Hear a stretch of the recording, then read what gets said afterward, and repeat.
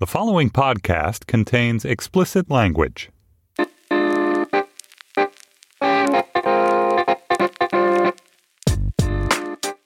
Hello and welcome to Sex Lives, the New York Magazine podcast about sex. I am New York Magazine sex columnist Maureen O'Connor, and with me today is the writer Alana Massey, whom listeners will remember from the time she told us the story of how she found true love when a man rescued her cat from an apartment fire. Alana, welcome back. Thank you. I think I didn't know what love was until that day. Neither did I until it happened. And screaming into the blizzard and flames. I was like, oh, so this is what that's like. I understand why people get so upset over it. Wild love. So this week, I really wanted to talk to Alana about two recent columns that I love that she wrote. One called Why I'm Buying a House Without a Family to Put in It, another real estate and love themed column, and one called Your Parents' Romantic Lives Don't Have to Determine Your Own. We associate domesticity so much with being coupled off, married, that kind of thing. Do you feel like you view your love life differently now that you're sort of looking at things on the scale of a house that's going to be yours for multiple years, most likely, as opposed to like a, year-to-year rent or whatever? I think of domesticity, like this is the first time it's ever occurred to me to be like, it's not nesting. That's when you have a baby, right? I have no idea. I think so, because I think you don't have a nest until there are eggs in it. Is it a nest if there are no eggs? Is it a house without a child? This is getting really crazy. There's no family to put it in. I hate that also. I hate that I said... I picked the title that why I'm buying a house with no family to put it in. And I hate the way people say like, oh, you don't have a family. I'm like, no, I don't have a child. Yeah. You still have family. Like people have families. They don't and this idea that you're orphaned in the world if you have no children. I think it's mean and it's exclusive and there's that idea. Something strange that we assume that when someone grows up, it's like they outgrow the family they were born into in some way. And you're like, she doesn't have a family because now you need to start some new generational family. Yeah. And I consider couples families. And I consider again, people have this idea of chosen family, your chosen family. And I think of my friends that way. And I have this house is very much, it's a very family feeling project. That's not oh, I can't wait to turn this room into a nursery. It's oh, I can't wait to I just had a 7-piece dining room table delivered. Mm-hmm. And I was I can't wait to invite everyone up for Thanksgiving and have my boyfriend cooking a turkey and have my friends in the gazebo and there's a gazebo too? There's a gazebo. It's ridiculous. It's amazing how somehow we went from every episode of this podcast me talking about licking ass or whatever, and all of a sudden it's wow, tell me about the gazebo. Oh, well, there will be ass licking in the gazebo. You're not allowed to stay. That's the password. Lick my ass in the gazebo so I know it's real. I can go there. But that's another thing that I like about having a house is you can have sex really loud in it. I believe in having loud sex even when you're in an apartment and there's someone next door being pissed at you because, if grown consenting adults can't have loud sex in the apartments they rent, then, where the fuck can it ever happen? Yeah. I am a firm believer in, be as loud as you damn want. And anyone who complains is just wrong because a baby will cry for hours on end. When I'm having loud sex, it isn't hours on end, Yeah, I guess. So my boyfriend has a roommate and he has also. So that's about, there is some politeness when it's somebody who you literally share space with. Yeah. And for me, it's less politeness. And I'm a crude monster on the internet, but I'm oh my God, I don't want him to know we do sex. He might hear something we say that. I'm terrified of anyone ever hearing my dirty talk. I kind of like knowing that people hear my dirty talk. Do I? I just said that to try out what it would feel like when I said that. Actually, I'm not sure. No, I don't really want people to hear, but I think I just don't care on some level. I had this realization recently because I was thinking about my neighbor was throwing a party and it was pretty loud. And I was sort of thinking at what point can I ask him to quiet it down or not? Or maybe I I'm actually way too insecure to ever like ask someone to quiet down their party because I don't want to seem lame and old. But I was like, well, if he's throwing a party, like I should at least let them party for like 4 to 5 hours before I ask them to quiet down. And then I thought, hey, why would anyone ever have the right to tell you to quiet down during sex when a noisy party gets 5 hours of leeway? And I'm like, that's just pure sexual squeamishness, which I understand because sometimes you don't want it's like just intense and it's a thing that you don't normally know about someone when you're like, oh, I know what that person sounds like when they have sex. Yeah. But on the other hand, I think it's also like sex will happen like at like midnight on a Wednesday. And I feel like parties are usually like Friday night things. True. I mean, sex should be happening, you know. I only have sex on Friday nights. I put it in my calendar. My neighbor, like when she leaves the house, her dog barks for like 2 hours, like every morning. And I just feel like if I'm going to listen to her dog bark, she can handle listening to me have orgasms every now and then. That's fair. Yeah. Maybe I'm just really just noticing like quiet and like lack of people like being out there. Yeah. And I'm like, oh my God, this is my little kingdom. But it's like also because there's like a constant like energy and like hum in New York City, even when it's like dead quiet. There's like, you know, trains going underground and like energy moving around. And so like the stillness of like a house in a like forested, you know, country road is very like, I mean, it's like alarming at first, but then you're like, oh, right, this is why I did this. Because like I sleep better here and like I'm old and I'm going to be rested for my wallpaper tomorrow. And then my friends are coming up and I'm getting my ass licked in the gazebo. Like, what a life.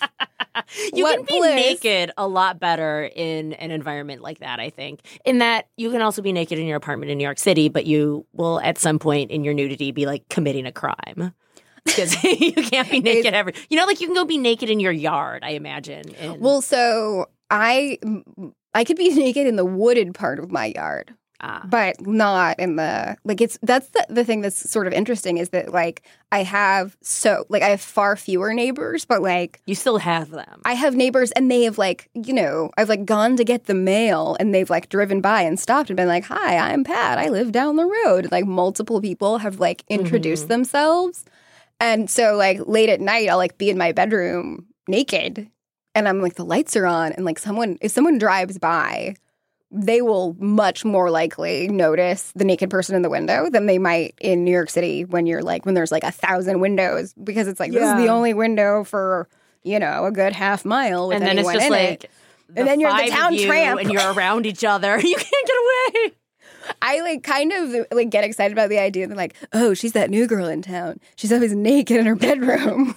The best worst thing that happened to me, I moved into the place that I currently live in New York, which I've been in now for like 5 years or something. And it's really quiet because it's like I face the back of the building. And on the other side is a junior high school, which is nice because like the junior high school, like it's quiet at night. You know, they're not going to like do giant renovations on it, turn into a skyscraper or something. However, you really can't be naked when your window is facing a junior high school. Yeah. Like, I don't even know. It's like this inherent squeamishness. And whenever like a guy is over and they're like naked walking around my house, I'm like, FYI, that's a junior high school. And the speed of people is like, wah, reactions to that. Every now and then, someone that's kind of into it, and then you're like, "Ooh, bad news, bad news." Yeah, that's a really good like test to like put someone through. It's like, do you like to be possibly naked in front of junior high school students? All right, like, do not pass go. Go directly to jail. Indeed. So you wrote that article about the house, and then a little bit later, you wrote the article about feeling like whether or not you're replicating your parents' relationships in your own romantic relationship, which in my mind, I was like, that's really interesting because you're sort of looking at the idea of feeling like you must or like we're somehow destined to replicate our parents' relationships because that is such a pervasive almost assumption that when I read that column, I realized that I had just been assuming that my love life on some level would be replicating my parents. Like, my friend recently met a guy, and she's like, well, but he has a really weird relationship with, like, his mother, and I don't want to have kids have a weird relationship with me. And I was like, but you don't have to because, like, your babies don't, you know, instantly replicate whatever their parents did. Yeah. the reason I wrote that one was because I was scared I wasn't going to. I mean, like, my parents met when they were 7 and 10 years old in a small town in Arkansas. Oh, my God. You know, my dad... Did they fall in love when they were really young, or they just knew each other? My dad actually had a crush on my mom's older sister because, like, he's 3 years older than my mom, and, like, they were in the same grade. And my mom and her sister lived down the street from, like, these two boys. And they ended up eventually, like, the two neighbor boys down here, like, married the two sisters down the street. Really? And, yeah. They swapped because your dad ended up with the not one he had a crush on. Yeah. So he, like, went away to college in California and then was, like, in West Memphis jogging, like, their hometown. And just, like, stopped by my mom's house to, like, say hello. Hi, I'm, like, back from college. And then he was like, well, hello. Aren't you, like, a good-looking young lady now? And they, like, hit it off and started dating. But, like, they were, like, kids from Arkansas who had, like, progressive ideals. And so they, like, moved to San Francisco and were, like, hippies and, like, got married and then became yuppies. You know, moved all over creation and, like, had children. And still, we just really... intensely, like, they just, like, my dad will, like, send the family group text, like, pictures he finds of my mom, like, that are older, and just he's so like, wildly in love, and he's just like, what on earth did I do in a past life to deserve such good luck that this beautiful woman would love me? My mom had she was like a, you know, like, Southern beauty queen who, like, she had 6 men ask her to marry her. That's crazy. Yeah, and this is also back when I think people would ask and, like, not knowing what the answer was going to be. Oh, I know. And in some ways, I kind of wish that would still happen. I mean, I suppose it's, like, better for our culture and world that, like, we come to mutual decisions whether or not to marry. But I'm like, wouldn't it be fun if, like, you know, don't expect it and some guy's just like, will you marry me? And you're like, no. I think that would be so traumatic because I have this memory from high school of, like, really elaborate prom invites. Oh, my goodness. And, like, the sweetest boy in the world, like, asked this girl and, like, had gotten, like, semi-peripheral news, like, oh, yeah, she'll probably say yes. Uh-oh. And he did it in, like, a very public way at, like outside of their CCD class in front of, like... What's CCD? Catholic class. Like, it's, I don't know, like, what the equivalent would be. But it's, like, after learning school. About like, Catholicism. Yeah, like, to, like, get confirmed, I guess. Oh, yeah. In the Catholic Church. And there was, like, you know, 15 of their peers as he, like, he did, like, a big thing on the driveway with, like, rose petals. And then oh, no. He spelled, like, will prom, question mark? Like, I like that. I don't know what it actually was. I wasn't there, but I, like, still think about it. And, like, he's fine. He's, like, you know, a very successful and well put, you know, he wasn't, like, traumatized by it, but, like, I still think about it and I'm like, that poor boy. You know, in some crazy way, I think they weren't called promposals then. But no, but they are now. In some weird way, I think I would almost rather be turned down in a moment like that than have to say no to someone else, because the feeling of, like, I'm shattering someone is so, like, the guilt. I imagine the guilt, feeling that guilty to be worse than feeling that embarrassed. I'd rather be embarrassed than guilty is what I think I'm coming down to right now. Yeah. Like, rejection is not as difficult as guilt for me. Again, I don't think that, like, this is, like, a bad precedent to be like, she should have just said yes and then rescinded later. You know? Like, I would be like, sure, I'll go to the prom with you, and then be like, oh, JK, well, I can't. You know what? That is really wise. That is also something about your tolerance for sort of, like, white lies. And I absolutely would do that, too. I absolutely would do that. And I think probably in the moment, I'd be like, I must love this person because something romantic is happening to me. And then I'd be like, wait, no. Yeah. I'm really easily tricked. I see the, like, Jumbotron proposals, and I'm like, who wants to get, like, proposed to at a baseball game? Like, but that's because I don't like baseball. But I really do like the idea of, like, an elaborate public proposal that will make people be like, oh, look at that lovely couple. You know what we've just established? If anybody wants to do an elaborate, spontaneous proposal to either of us, we're both going to say yes. I know. We have established that. Does anyone want to propose to us? Give it a whirl, guys. You know? Oh, wow. I think I'm going to do, like, a divorce posal next time I have to dump someone. Breakup posal. My friend's older brother in high school, like, for some reason just, like, kept dating this girl he really didn't like. And then he broke up with her by sending her, like, very retro Photoshop like early age Photoshop of like a town population sign, and it said, "Welcome to Dumpsville Population U." What? That's like something that would happen on like a really upsetting episode of Degrassi. I can't believe someone did that. I know. It was what did she do? She was like, "Is this a joke?" Wow, my boyfriend's a dork. I'm glad we broke up. Right? But it's People go crazy when they're breaking up, though. Like, somebody can be perfectly great in a relationship, and then at the moment of the breakup, they go completely bonkers. Or vice versa. Someone can be the biggest ass on the planet, but it turns out they're just, like, great at breaking up, and they're totally chill about it. I find that to be a completely spontaneous thing. That you just, like, cannot predict what's going to happen. Yeah. I am very suspicious of people who are chill during breakups. Yeah, that's actually, like, a sign of sociopathy, maybe, now that I think about it. I'm super chill with breakups.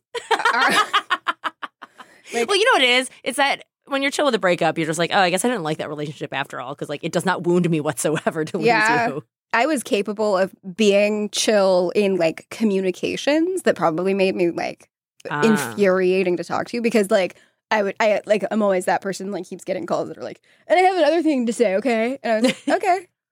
And then they would say something like really inflammatory that was like designed to make me like fight with them and like continue the like ongoing breakup, and I would just be like, okay, is that what you needed to say? Oh my God, that's so the ultimate. When someone does that to you, that's when you go totally crazy too. And right? he was like, yes. And I was like, okay, well, thanks. I just like hung up and was like, that made it so much easier. It's like the Justin Bieber "Sorry" song.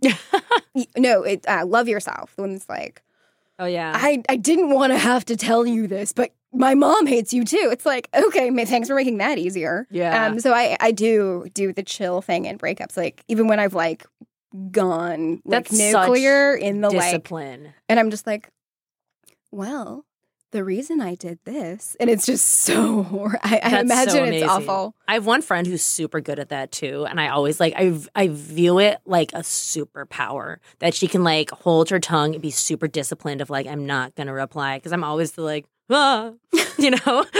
And another thing, yeah, I'm like I've only once gone totally crazy in a breakup, and it was like total hell actually. That I was like, oh my God, is this what it feels like? This is why people go completely insane. Yeah. And then it's been suggested to me that they're like, does that mean you only actually loved someone once? And I was like, maybe. I think I have a lot of internal turmoil about these things, but like, I'm such a competitive. You win the breakup. Yeah, I like. That's so important. It really is. It just like sets you on the right foot forward. I believe. I mean, I felt like dating was competitive. Like I felt like I had to win on first dates and like win like every relationship, and I don't feel that way anymore. Maybe because I'm in a very happy because you're in a good relationship. Wait, like, so is he going to move with you to the house? He is not, because I don't know what the future will bring. But he comes up, and I come down here. I drive 2 hours. You know, I come in during. Now? Once again, yuppie scum. I have a Toyota RAV4 in Pacific Blue that my mom, again, like supportive parents and families who love each other, they were like, you know, some kids are just like supported endlessly into their 30s. Like we have like peers that are like still having their parents pay their rent. Like I didn't have that, and like my dad's not like a big here, have all this stuff. And then I was buying the house, and I was like, yeah, and I have to get a car too. And then I was like, hey, maybe I can buy Dad's car. And then my dad was like, why don't I just give you the car? And so my mom drove a car from Oregon to New York. Oh, wow. Your parents love you. To, like, give it to me. They don't just love each other. They love you. Yeah, it's weird because we're not, like, an intimate family, but it's a very loving family. Mm-hmm. You know, we're not like, oh, like, my mom's my best friend. I'm like, no, my mom is my mom. I guess in some ways we think our destiny is to replicate our parents in general, or it's sort of an assumption we make about people. Well, I do think there's definitely some, like, validity to the idea. I can feel myself making, like, faces my mom makes. Yeah. And, like, becoming my parents in a lot of ways. Yeah. And I also think, I think that it's, like, an oversimplification to say, like, oh, we're, like, in a new paradigm with relationships and, like, we're doing things very differently now.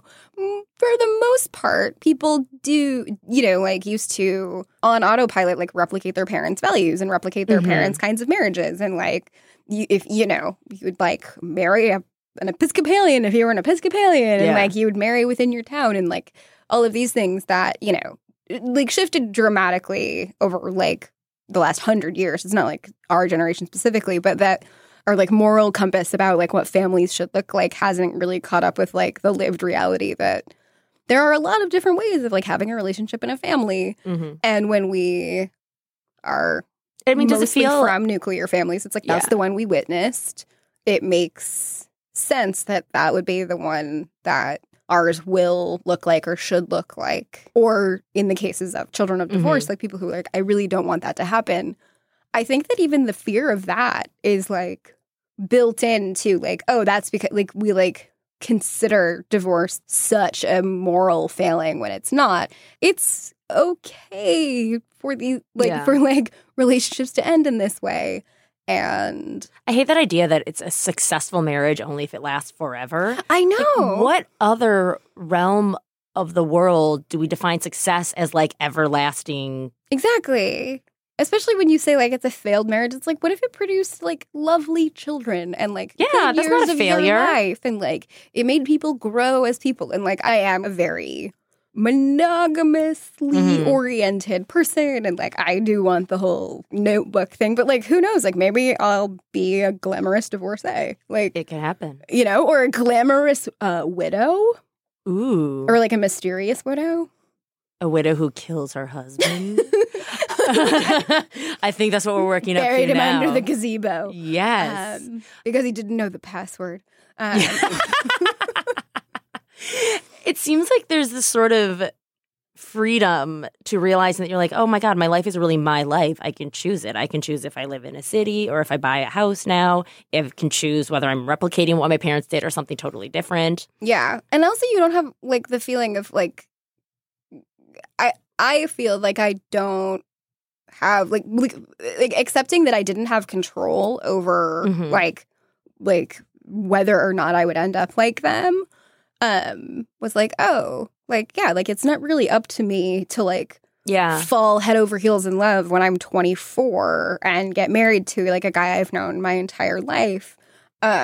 Because like, for one thing, one of the things was like aging out of like the marriage in your 20s thing, which like I'm glad I didn't get married in my 20s, but I'm like, oh, like that's not going to be like my story. Yeah. I also wrote about like the meet cute thing with like, there was like a boy from my high school who I had a crush on, who I went on a date with in the winter. And I had like all of these future tripping things of like, oh my God, it's going to be so cute when we get married because we loved him. I loved him in high school. And blah, blah. And like, it was like a super embarrassing story about high school. And then it like didn't go anywhere. And I was like, oh, well, like now there's no one from my childhood that like is of any interest to me. Like that whole possibility has like been taken off the table, and it's like liberating because it's like, oh, it's going to be something different. It's going to be a different story. Even like my boyfriend now, if you had asked me when I was 25, like, what do you think your like future big love is going to be like? I would have been so surprised if you had shown me, Greg. You know, not How because did you guys meet? We met on Bumble. Oh my gosh, I love that. You must have been an early Bumble user. Was I? I don't know. How long have you guys been together now? Like 9 months. I was. I was. This is the thing that's horrible. I mean, it's not horrible, but it's funny. Is that like I have been internet dating since I was 23. I've used like all of the apps. Like I've been on literally like hundreds of like first Tinder, OkCupid internet dates, and I was the first one he ever went on. And he had like always like met people IRL, and then he like went on like one Bumble date and like got a girlfriend out of it. I was like, I should like throw you to the wilds of Tinder so you like have to just so you know what I've been through. I'm working on a story about Tinder now, and for I believe it's 18 to 24-year-olds in New York City, 80% of single men have used Tinder. 60% of single women in that age group have used Tinder at some point. The definition of dating is just on Tinder. Like, that's what it is. What it is to be a single person looking to meet somebody is to turn on Tinder. Yeah, absolutely. Like, I was like trying for like very brief period one time, like even like 5 years ago when it was like, I guess it wasn't 5 years ago, I was in a relationship, but like a few years ago.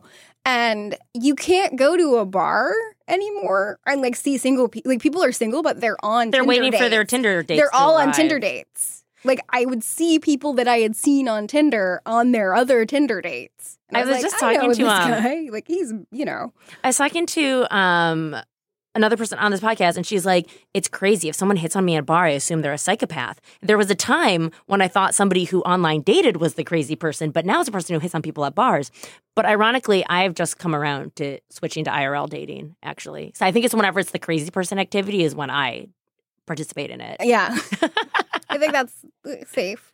Yeah. It's the correct way to do things. Yeah. It seems like there's this sort of freedom to realizing that you're like, oh my God, my life is really my life. I can choose it. I can choose if I live in a city or if I buy a house now. I can choose whether I'm replicating what my parents did or something totally different. Yeah. A friend of mine who got married via, like, she met her husband on Match.com and was really nervous about telling her mom, like, oh, I met this guy on the internet, because they met in, like, 2009. She was like, I don't know how my mom will feel about this. And like nowadays, it's like everyone's mom is like, you gotta fire up Tinder and you gotta go find a guy. And like everyone should be dating on the internet. Like you gotta go get him. Like make your account. It's parents, I think, who are like, have you considered all your like internet options? Those are okay now. Like I feel like even internet dating is strangely, because I think it used to have the stigma of either A, desperation, or B, random hookups. But now it's sort of like you turn on the internet when you actually want a boyfriend. Yeah. Like if you just want to bang, you just pick up any dude at the bar. But like if you're actually like, well, we're going to share details about our lives and talk about our resumes, and that's what you do on the internet. Like you find boyfriends there. Yeah. And I also like maybe that's why I switched from I quit using the internet when it stopped being sleazy hookups and started being boyfriends, and I was like, I'm out of here. Like, what are all these? Why are all these boys on Tinder wearing their shirts in their pictures now? Yeah, the day people started wearing their collared shirts with ties, I was like, I'm done. Where are all those guys taking pictures in the front seat of their trucks? Like, that looks like a LinkedIn profile. Exactly. Once it starts looking like LinkedIn, I'm done. LinkedIn recently suggested 2 exes to me, people that I like dated for a long time. They just have the best algorithm for finding your like regrettable ways. And I really want to know how they know, because I've never emailed. I'd like to know that algorithm. Can we just do the regrettable lay algorithm and just plug it into every time you meet somebody? Like you're like, hey, hon, fun date. Can I look at your LinkedIn real quick? And you can see every regrettable person he's ever fucked. Oh my God, I should do that. You just gave away your $1 million idea. Don't put this on. Don't put this on the podcast. Maureen has a startup idea. So I was reading about the scariest myth I've ever read, and it was the story of this like evil rape demon with a penis as long as its body that comes and kidnaps like women that are like having sexual dreams or something. But that's not even the worst part. It kidnaps her, rapes her, and after it impregnates you, you go through the entire pregnancy in 24 hours. Like you like swell up, give birth to a baby, and then the next day it starts again as soon as you do it. And for the rest of your life, every 24 hours, you go through a full pregnancy and give birth. Can you kill yourself? I don't know, but it was literally the scariest thing I've ever envisioned in my life. Yeah. Which I now think of that the only thing that could make it worse would be if you're swelling up and having your baby every 24 hours and you're in a birthing pool in a small room and it smells bad. Someone told me that, you know, the Jersey Devil? No. Wow. What's the Jersey Devil? It's like this hoofed, winged devil demon creature that lives in the Pine Barrens in South Jersey that like everyone knows. And it was like this like old woman in the forest had 12 children, and then she had her 13th child, and she was like cursing her pregnancy the whole time. And the baby, so when she was giving birth, the baby flew out of her and off into the woods and became the Jersey Devil. And what does he do? He like kills people in the Pine Barrens. Like, and it's all, and there's like a Sopranos episode about it where it's like, oh, JK, actually it's just the mob who kills people out of the Pine Barrens. But like, there's like been Vice articles where it's like, I went searching for the Jersey Devil, and like there's hoof prints in the dirt. The Jersey Devil's like scratched at the car. It was actually my ex-boyfriend's sister who told me the part about like the baby flying out. I like have had nightmares about like babies flying out about like demonic babies flying out of me. On the other hand, though, if you're gonna give birth, the baby flying out at rapid speed sounds kind of ideal. Yeah, I guess. Yeah, take care of it yourself, baby. Yeah, because I also imagine it like being like, you know how Superman like becomes like elongated when he's like, you know, like because if the baby would just like do a dive, if it like stretched itself out and got real skinny and just yeah. I could give birth if the baby flew out of me. Yeah, I would like to have a Jersey Devil, I think. That's it for Sex Lives. Thank you so much for coming on, Alana. It was my pleasure. Yeah, once you make further renovations, once you've got the baby room going, come back and tell us how that is. There is already an antique cradle in the guest room, so I'm close. Either that or you're just going to baby your guests. Yeah, could be that. You'll find out next time. Just a reminder, you can always call our voicemail line at 646-494-3590. This week, give us a call about how real estate affects your love life, where you're living, what it does to you, if it changes your outlook, your mind, and what activities are best done in gazebos. So give us a call, and thanks for listening. What am I doing? Sex Lives is produced by Sam Dingman and edited by Efim Shapiro. Thanks also to Laura Mayer and Andy Bowers at Panoply. Give us a call, 646-494-3590. See you next week, and thanks for listening.